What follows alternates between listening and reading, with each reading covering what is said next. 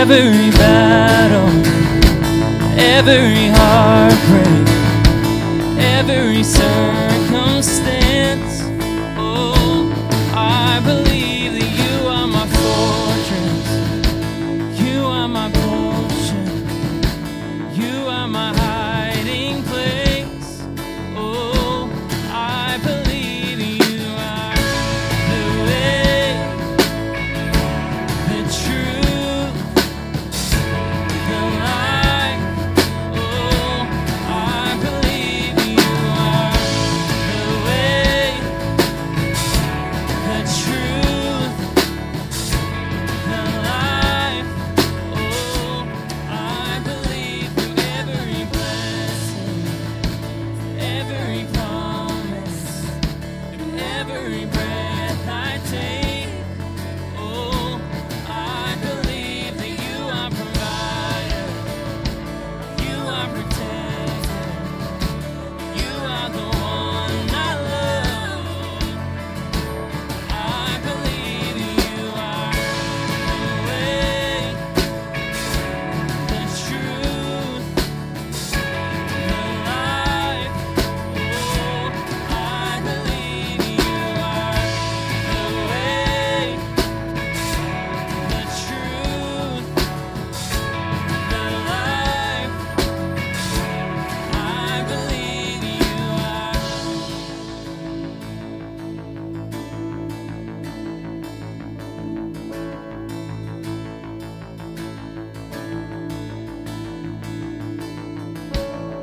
It's a new horizon, and I'm set on you. And you meet me here today with mercies that are new.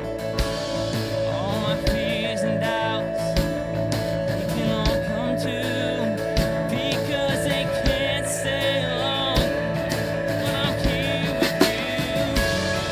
It's a new horizon, and I'm set on you. And you meet me here today with mercies that are new. All my fears and doubts, they can all come true, because they can't stay long when I believe that you are the way, the truth, the life. Oh, I believe you are the way, the truth, the life. Oh, I believe you are. It's a new horizon, and I'm set on you. And you meet me here today with mercies that are new. All my fears and doubts, they can all come true, because they can't stay long when I believe you are the way, the truth, the life. Oh, I believe you are the way, the truth, the life. I believe you are. Praise him. I believe. Amen.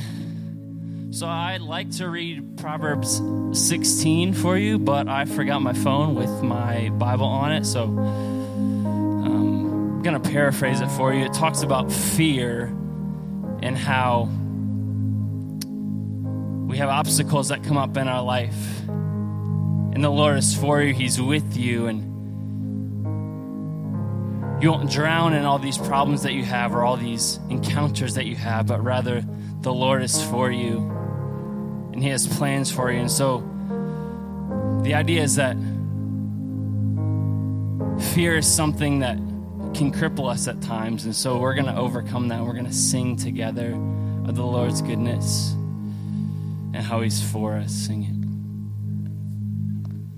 You unravel me with a melody, you surround me with song.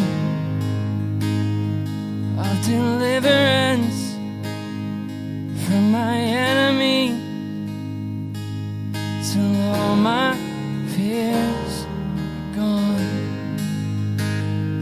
I'm no longer a slave to fear. I am a child of God. I'm no longer a slave to fear. I am a child of God.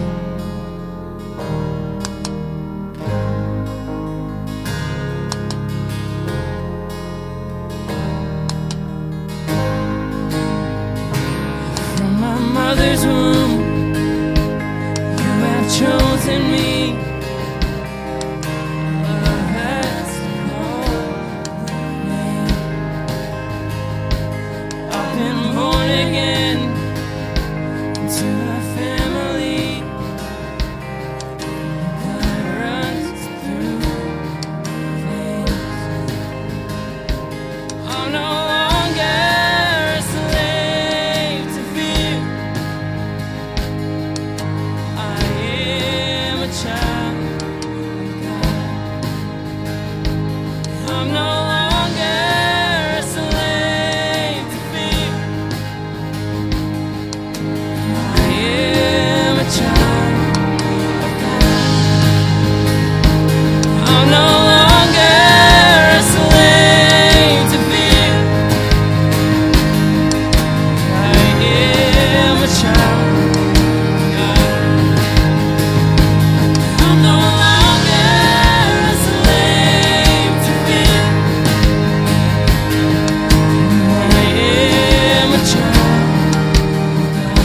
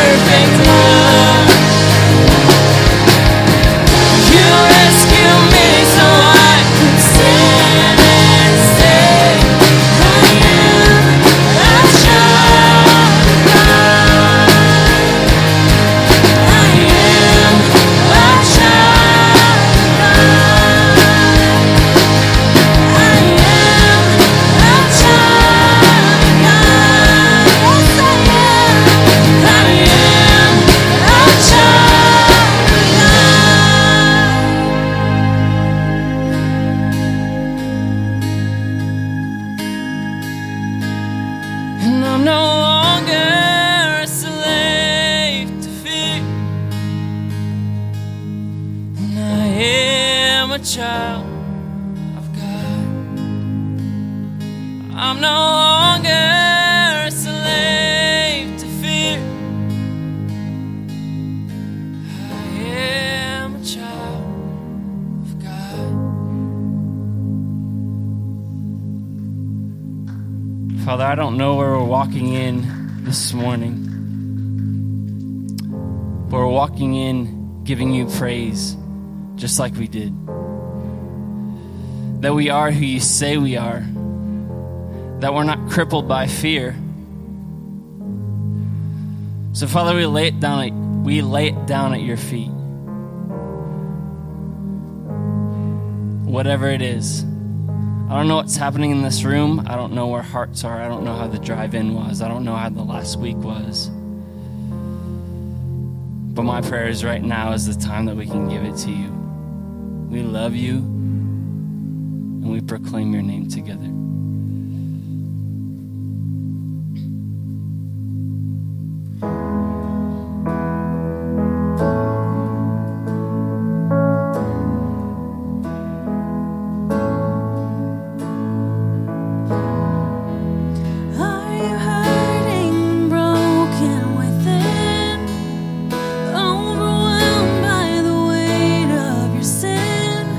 Jesus is calling.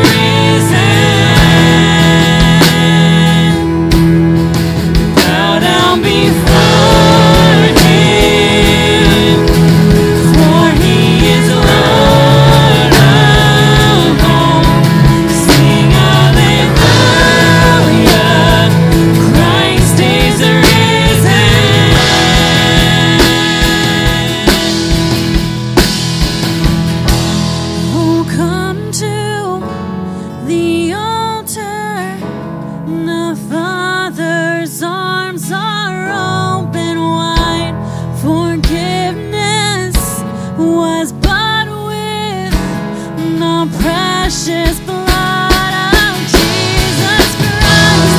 Oh, come to the altar. The Father's arms are open wide. Forgiveness was bought with the precious blood of Jesus Christ.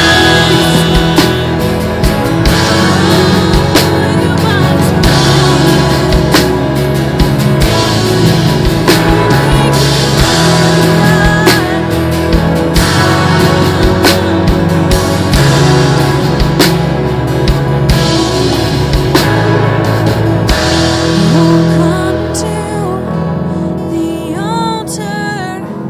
The Father's arms are open wide. Forgiveness was bought with the precious blood of Jesus Christ.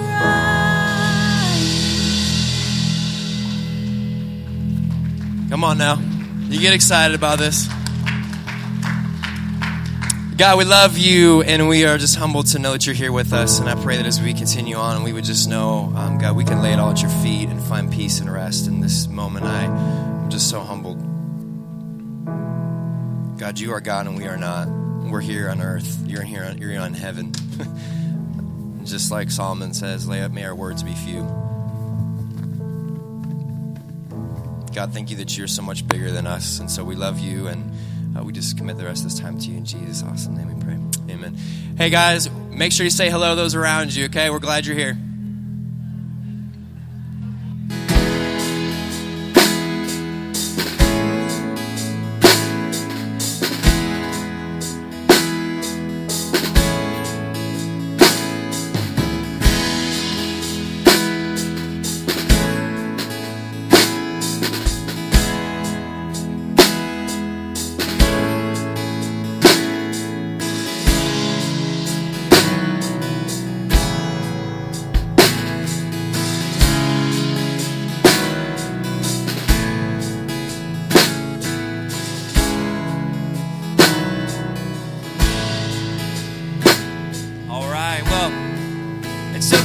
All of you this morning. I know that the last few Sundays you've heard us talking about a huge event that we had coming up, March Madness. Well, that happened this past Friday and Saturday. It was so exciting, and there's so many things that I could say about it, but we do have a little video, so go ahead and watch the screens.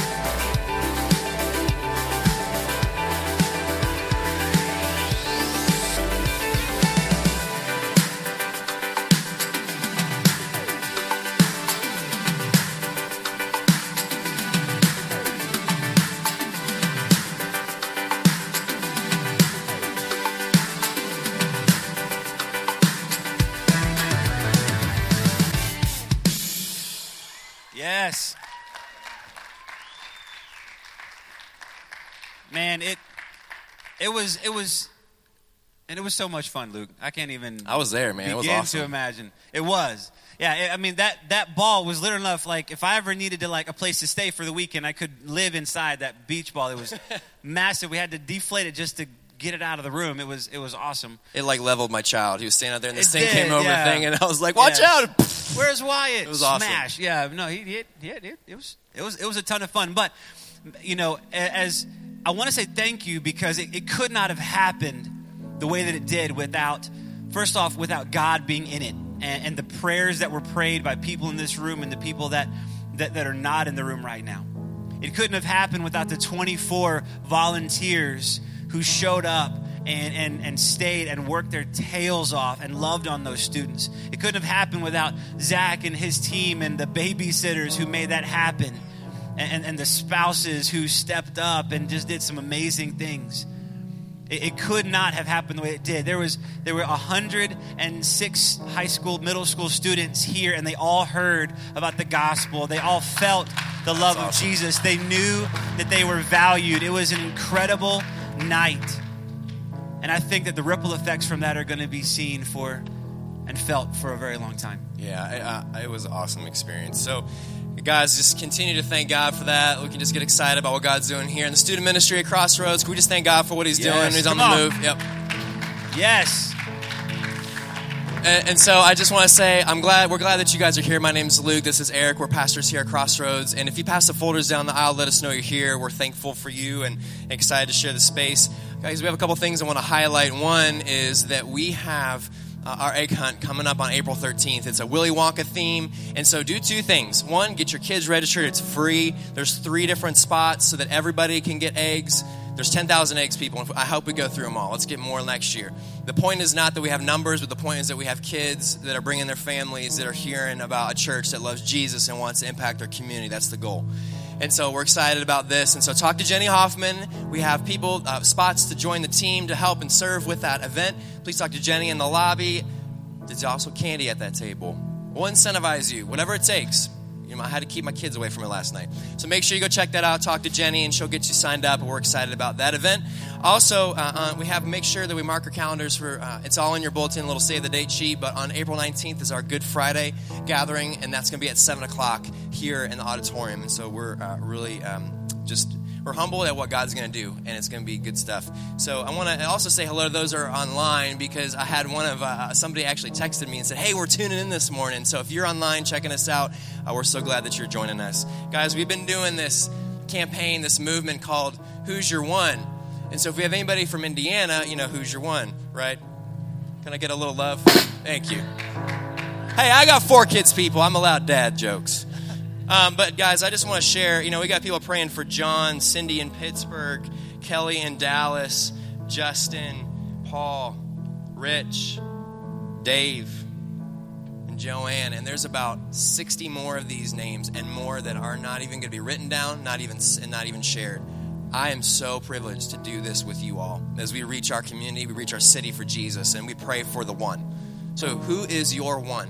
Grab a bookmark when you leave. All the information's on our website, but we are really just praying that God would do a mighty work, and so we're really humbled at that. I'm going to ask the ushers to come forward as we receive this morning's offering, and if you're new with us, we're glad you're here sharing this space with us, and just feel free to let the plate pass. This is for those that call this church their home. You're more than welcome to participate, but guys, God's going to do a big stuff this morning, and we are really humbled. And the series has been really challenging. I know the last series was challenging. So if you're new this morning, we're in a series called I Am, Jesus in His own words. We're looking at the different I Am statements of Jesus. So let's go before the Lord and ask Him to just continue to move in this time.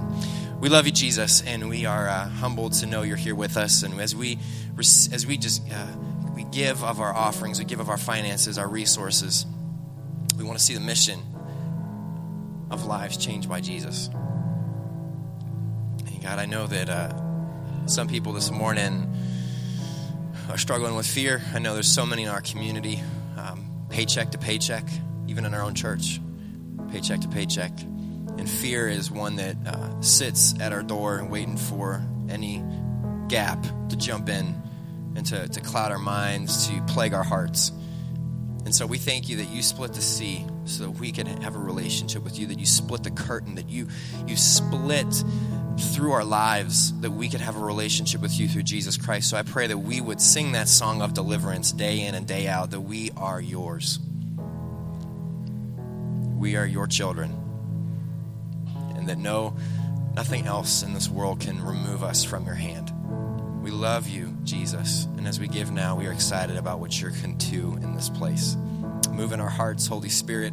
Move in this place. Move us closer to you. Challenge us. And I pray that as we leave here, we would walk out of here ready to go. We love you, Jesus. Amen.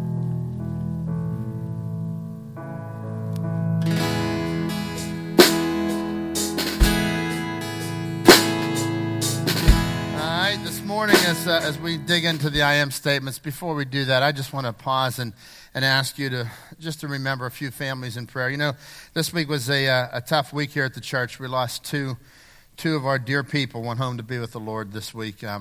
We had Mary Louise Haywood, who'd been a member of this church since 1991, and I remember whenever she came to know the Lord, whenever she started walking here in the church, and just all that God's been done in their family, and their family is all here this morning. And so we want to pray for the Haywood family. On Tuesday, Mary Louise went to be with the Lord. On Monday, Barbara Early, who's been a part of this church similarly as long in the 90s there, moved here and was part of our church. And Rhonda and I were just remembering back when we did our very first dessert theater, was down at the library fire hall.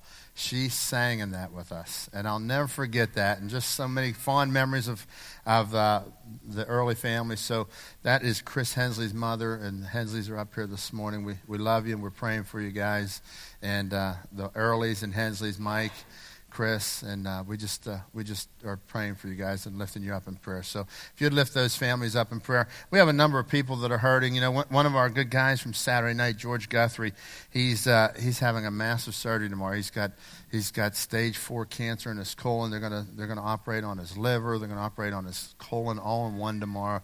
So we have a lot of needs that are happening, a lot of heavy burdens. So if I could, before we get into this, I'd just like to pause and pray for those families. All right, let's just pray together.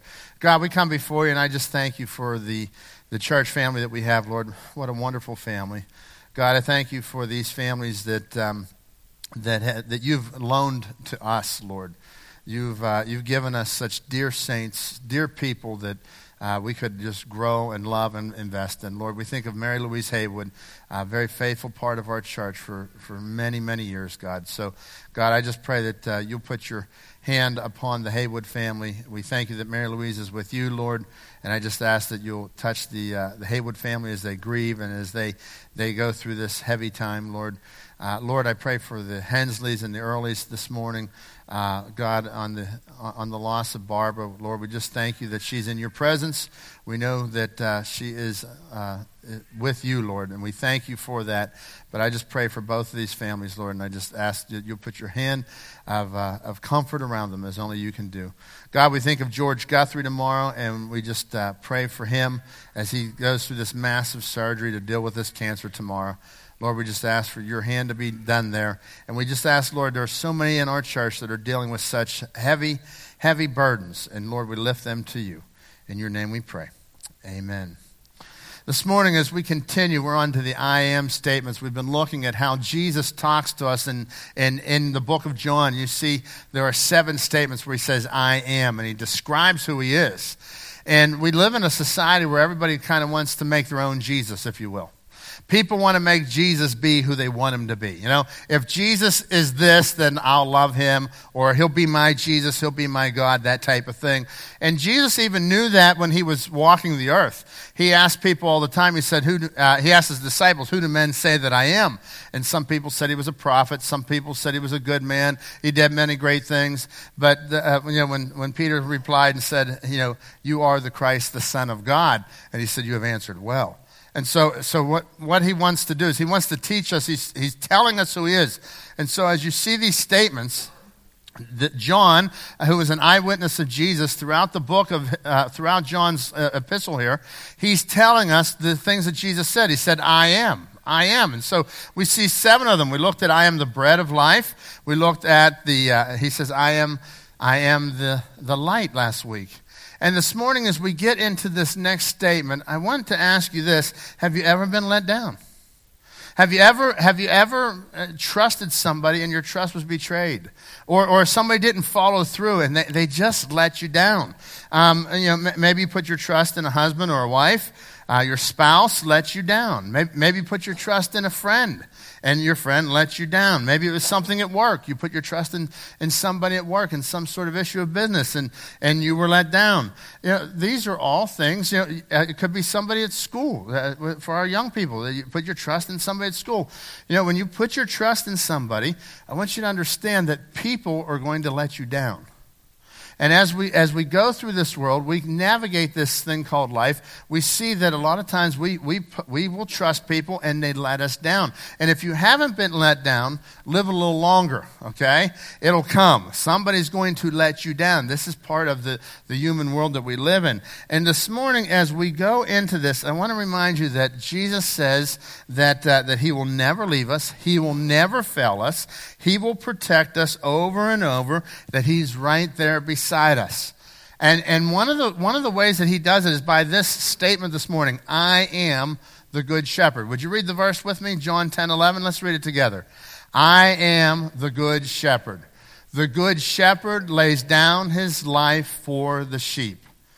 So here he is. He's telling us that this is a major statement for him to tell us that I am the good shepherd. So there's a few things this morning that I want you to catch out of this, because whenever Jesus says I am the good shepherd, he was saying something that the locals could know, that the locals could understand. All right? When he said I am the good shepherd, all the people in their day, they understood, because it was not uncommon at all to see a shepherd with his flock. And so they understood. It was like instantly they understood. I often said if Jesus came in modern day Pittsburgh times, he would probably use some Yinzer statements, right? He'd be telling you about going downtown and that, right? And so as you're thinking about this, I want you to get in there, and because when we hear I am the good shepherd, we don't have that. It doesn't light up to us. We say, oh yeah, that's nice, a sheep and shepherd and that. But the people that day, they understood. It was a deep part of their culture. I am the good shepherd. As we go through this morning, the first thing in your notes is this: the good shepherd knows my name. And when we start to understand the power behind that the good shepherd knows my name, it is life transformational. Now look here in John chapter 10, verse 1. He says, truly, truly, I say to you. So Jesus is speaking. He says, he who does not enter by the door into the fold of the sheep, to the sheepfold, but climbs up some other way, he is a thief and a robber.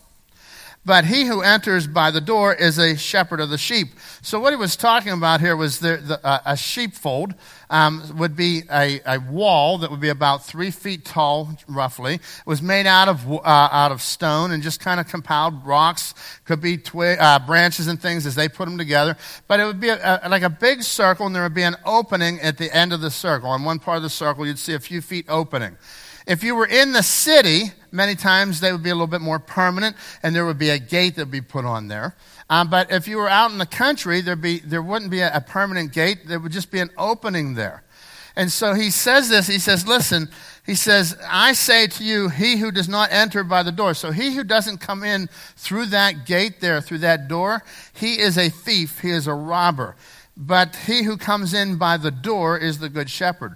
If you don't come in there, because a shepherd cares about his sheep, and a shepherd knows how the sheep work, and a shepherd isn't going to climb, tell the sheep to come over the back wall. Number two, a sheep won't climb over the back wall.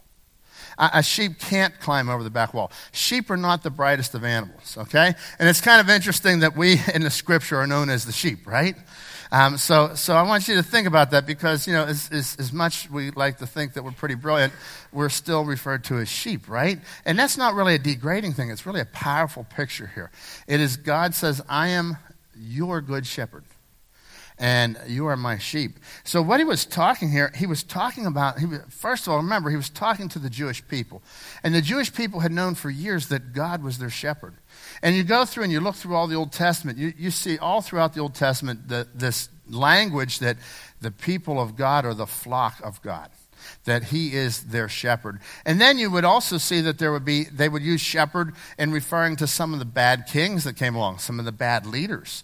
Over in Ezekiel, you read about bad shepherds. And so when you read these things about the bad shepherds, you see that he's making a contrast between the good and the bad shepherd. And so he says here, look, the shepherd is the shepherd brings he comes and goes through the gate. Everybody else is a thief. To him, the doorkeeper opens. Verse 3, to him the doorkeeper opens, and the sheep hear his voice, and he calls his own by name and leads them out. He puts forth all of his own. He goes ahead of them, and the sheep follow him because they know his voice. A stranger they simply will not follow, but will flee from him because they do not know the voice of strangers. So what is kind of interesting is that a shepherd, the sheep, they begin to know the voice of the shepherd. And God says, I know your name. You know, years ago, I had a friend of mine told me, he said, of all the people in the world, you're one of them. I was like, wow, I feel pretty special right now, you know? Of all the people in the world, I'm one of them, right? And you are not just some number. God does not look at you and say, okay, there's a barcode on the back of your forehead, on the back of your head, and you are soul number 1.78999. No, he says that you are a name. You know, God knew your name before your mother knew your name. That's pretty powerful. God knew everything about you. He knew the day that you would be born. He knew the day you'd take your last breath. He knew that all, and he knows your name, and you are not just some statistic. You are a valued person in the sight of God Almighty. Now, here he starts out talking about this whole nation of Israel, and he says that he's going to go in further and talk a little bit about the thieves. But I want you to catch this before we move further about how a shepherd knows his sheep, because there's an intimacy here. There's something about how the shepherd knows his sheep.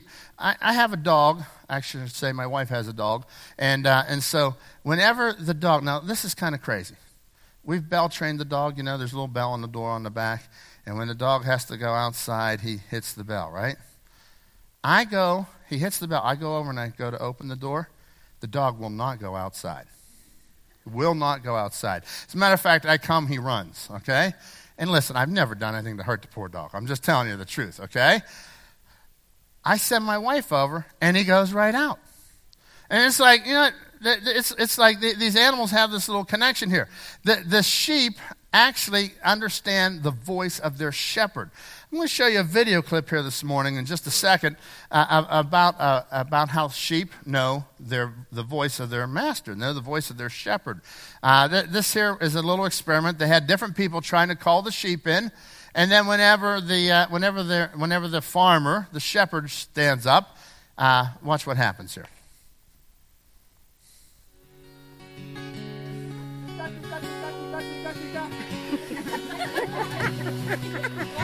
One more time. Oh, one is.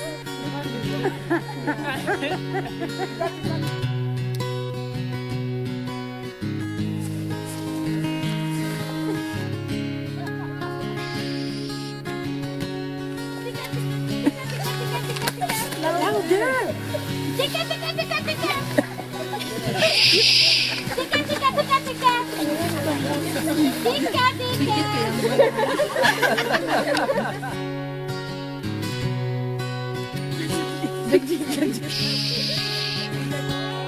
Tika, tika, tika, tika!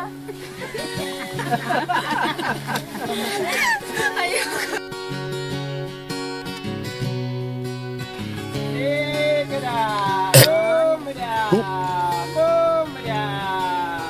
Look at them, look at them. Isn't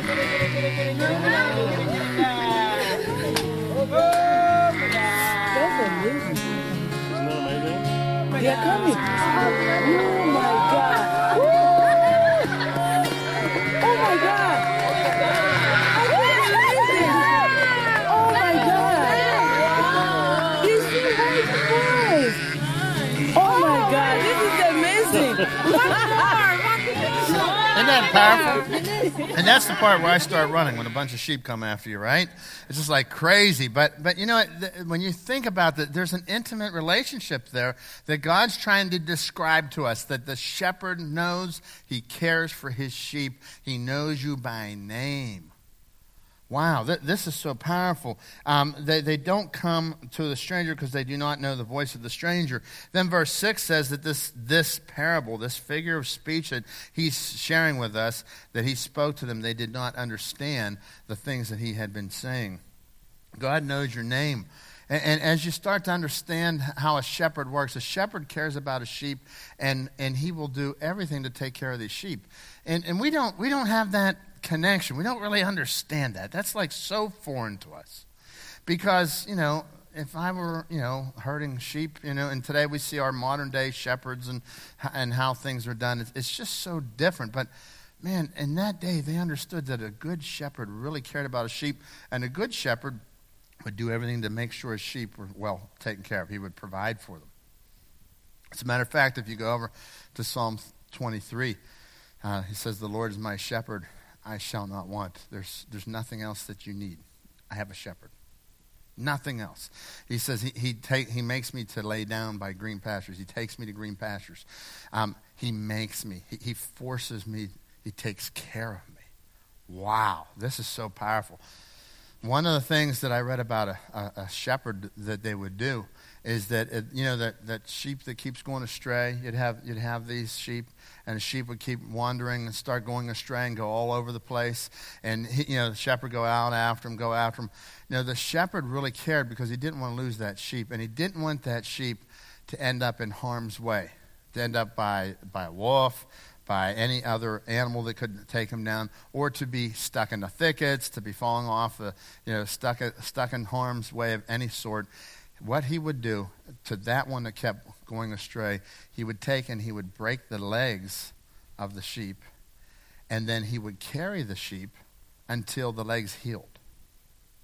And from that point on, just imagine all the time being with the shepherd. After the legs healed, they say that that sheep would never wander away again and would always be closest to the shepherd. And I think sometimes we look at life. Some of you are going through moments of brokenness. Some of you this morning, man, there's some broken times, and it's really hard, and it's really, really painful. And I want to encourage you, because the good shepherd, you have a good shepherd. If you've trusted Christ and you've come into this relationship with God, he is your good shepherd. And maybe you're in that brokenness, and right now you're on his shoulders. And you can't even see it because your legs are hurting so bad. There's so much pain. He is carrying you, and he is wanting to heal you, bring you back, and he wants you to be close. He wants you right there. He wants you to be closest to him, and he doesn't want you out in harm's way. And you say, "But it was so fun whenever I was wandering out there." Yeah, it always looks fun when you're wandering out there. It always looks fun. And that's what sheep do. Sheep, we're like I said, we're not the brightest. Sheep are not the brightest animal out there. You could put a bunch of sheep together and put them in pasture, and they would just eat and eat and eat and eat. And then whenever all the pasture's gone, they would just kind of feed off of each other, and they would eventually die because they won't move until the leader tells them to move. And God says you need a good shepherd, and Jesus says, "I am that good shepherd."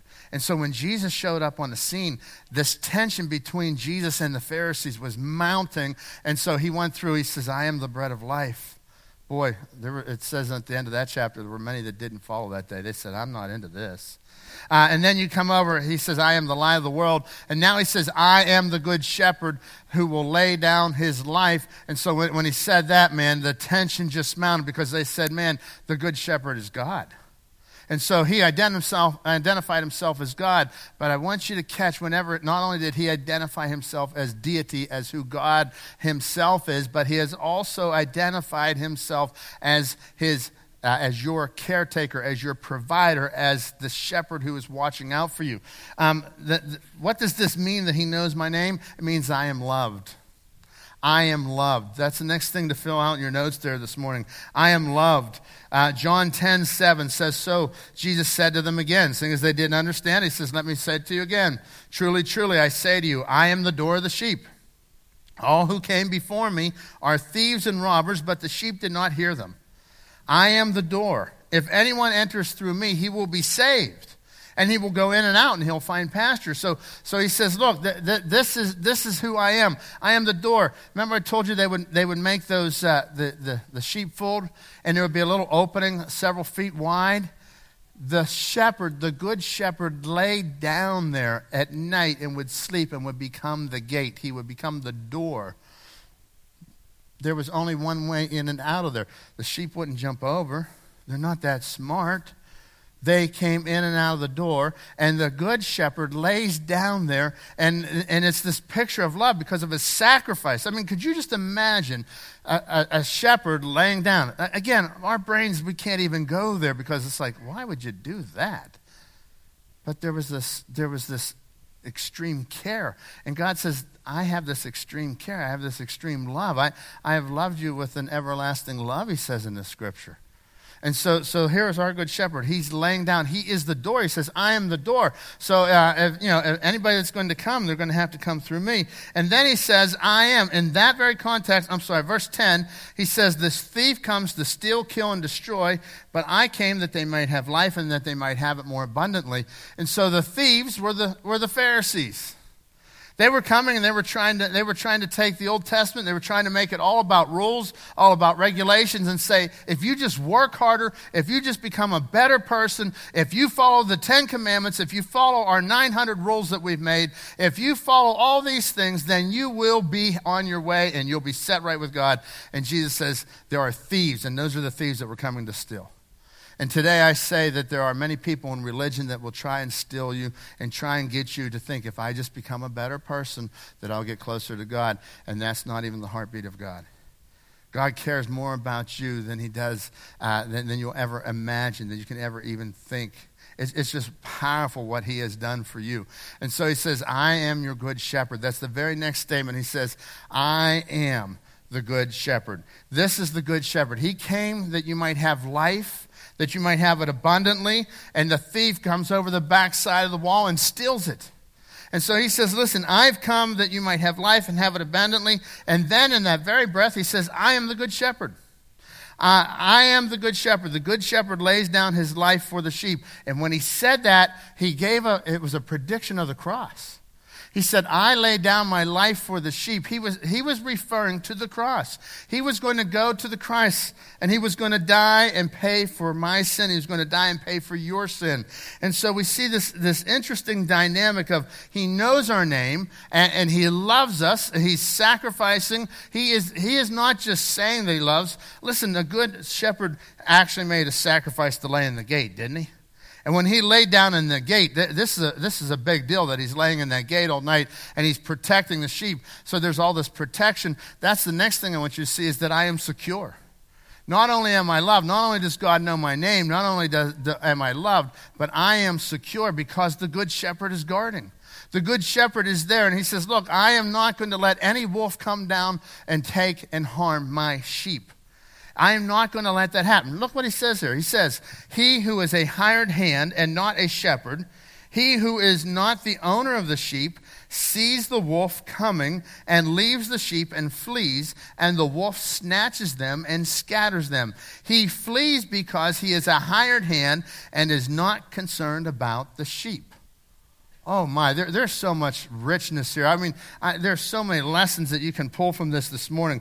But check this out. He says that, a shepherd, when the shepherd was on duty, he's guarding and he's taking care of the sheep. He knows every sheep by name. He cares for them. He loves these sheep, and he's making sure that they're secure.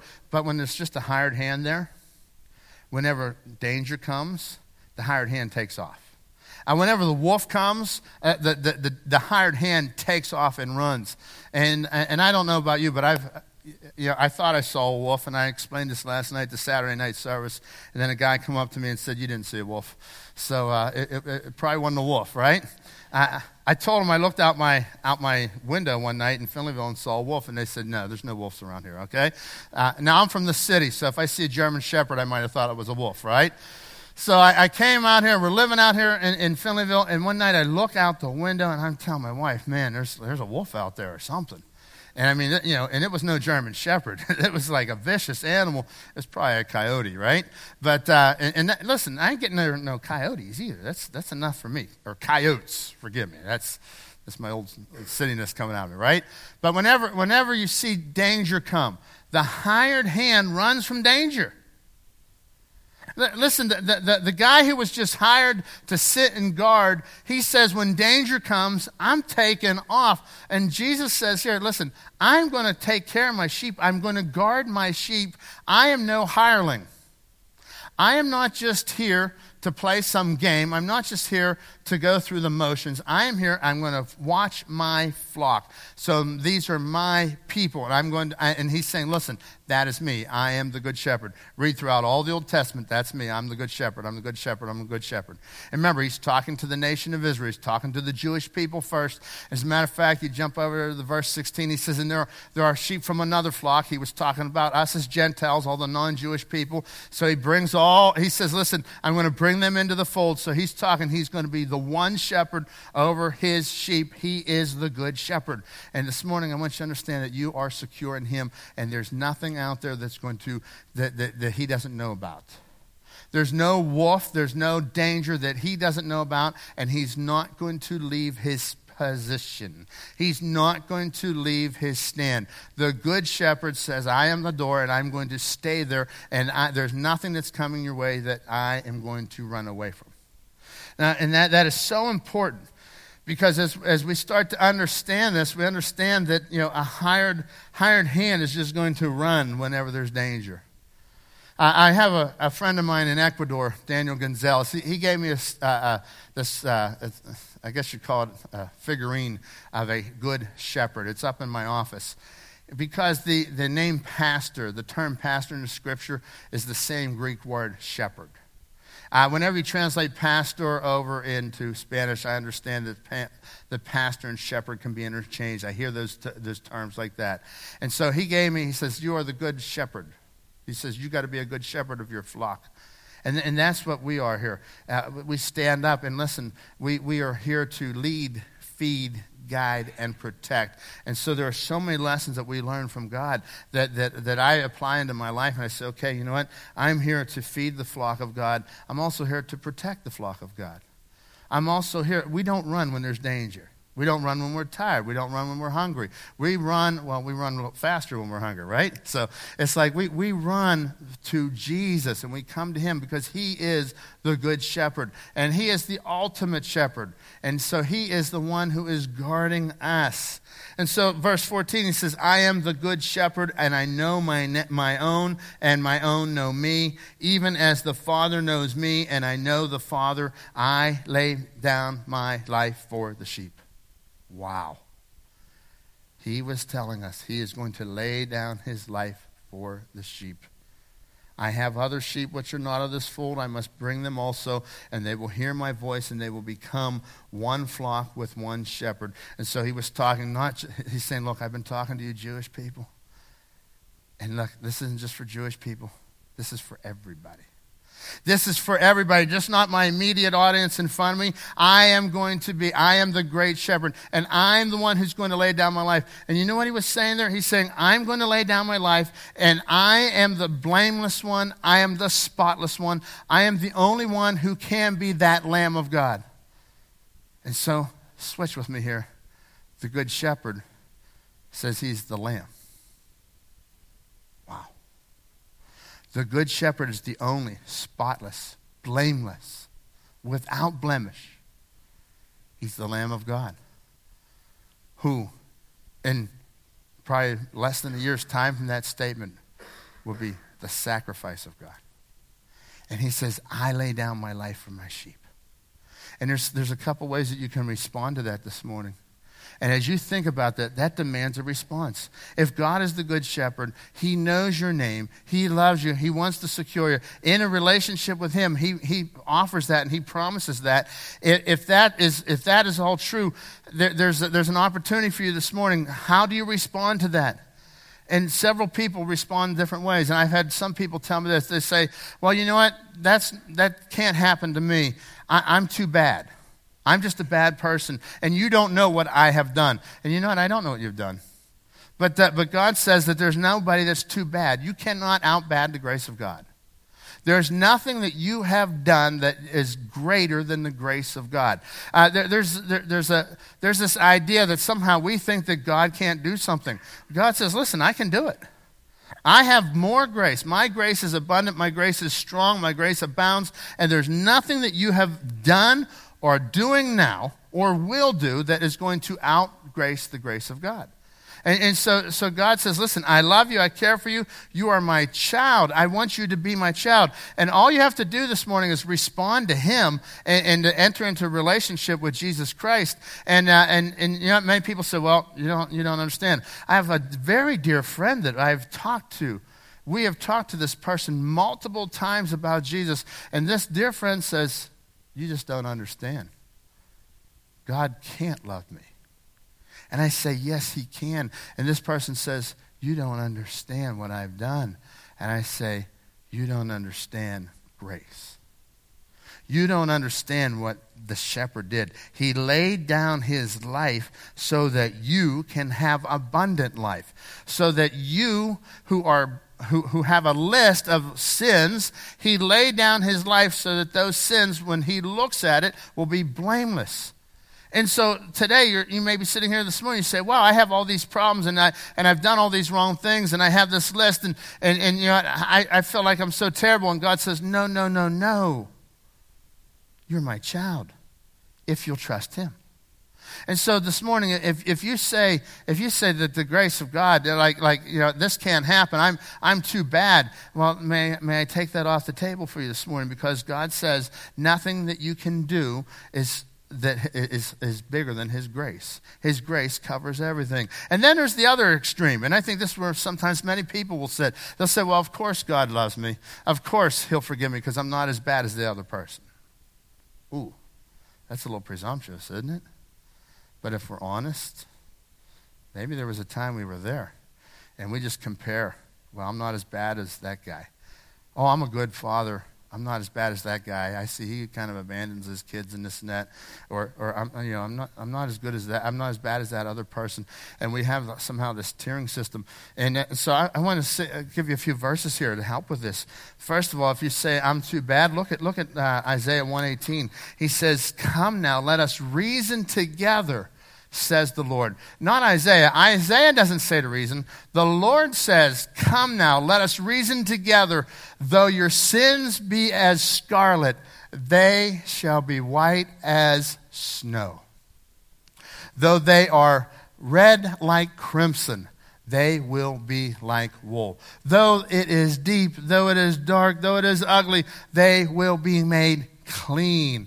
And that's what God offers us. And so this morning, I want to encourage you to reason, to come and reason together with God. That's what the scripture says, reason.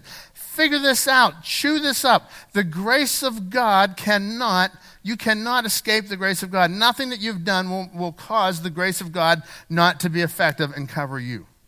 You know, whenever it's fresh snow? Years ago, I was up in Adirondacks. I went to school up there, and I'll never forget walking up a mountainside. And a friend of mine took me out after a fresh 6 inches of snow. That is like a regular routine up there, right? He took me out after a fresh 6 inches of snow. I had a big old buck knife. And, you know, that was before those were weapons. You know, it was just a buck knife, you know. So he took this big old buck knife, and we went up the top of this mountain. He goes, look. And, I'm from the city. I'm like, yeah, it's snowing. He goes, look, it's beautiful.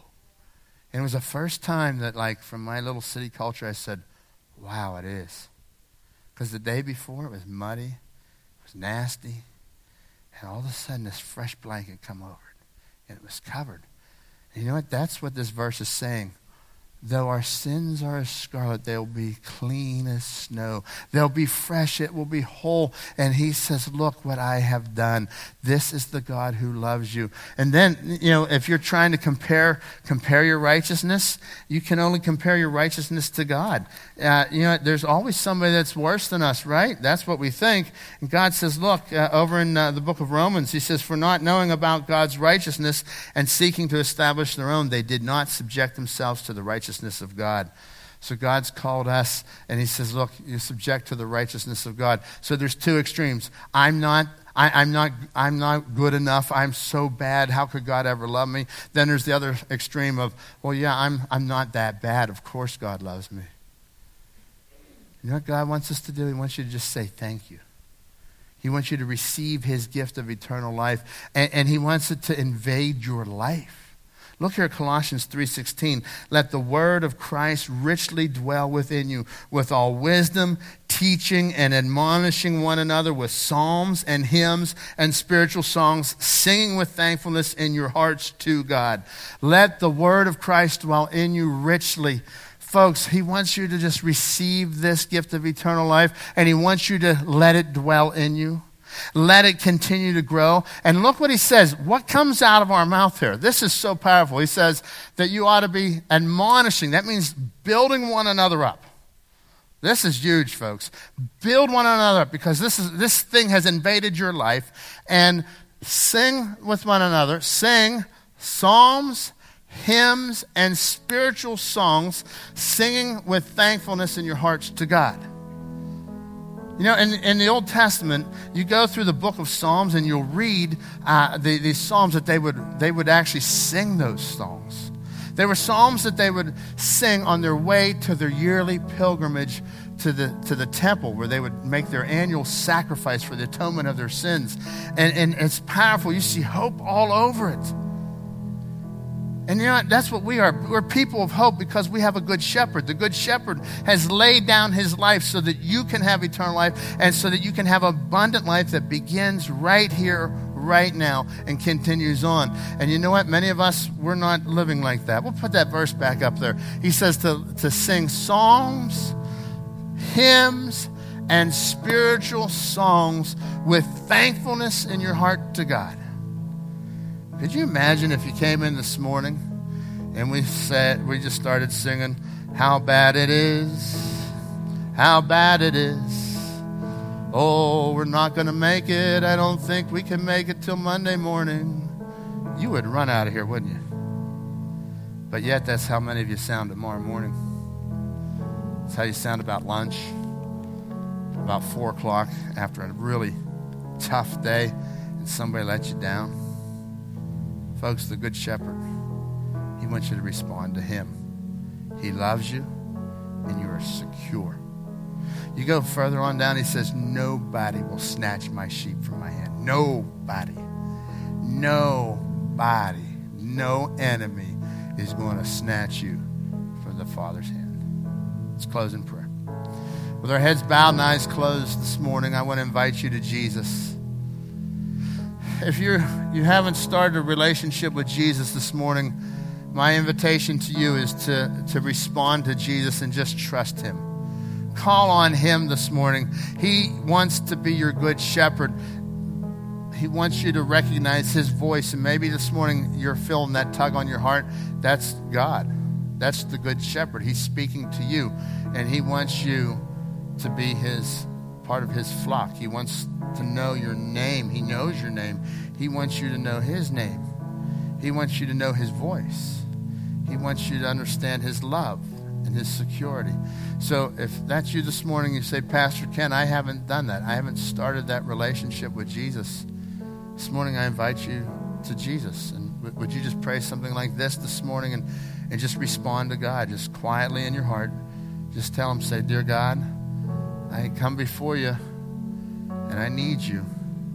I'm a sinner. I've done wrong things. But you died on the cross. You were buried and you rose again. You laid down your life for mine. And I trust you with my life right here and right now. And for others in this place, I'd like to invite you to come back.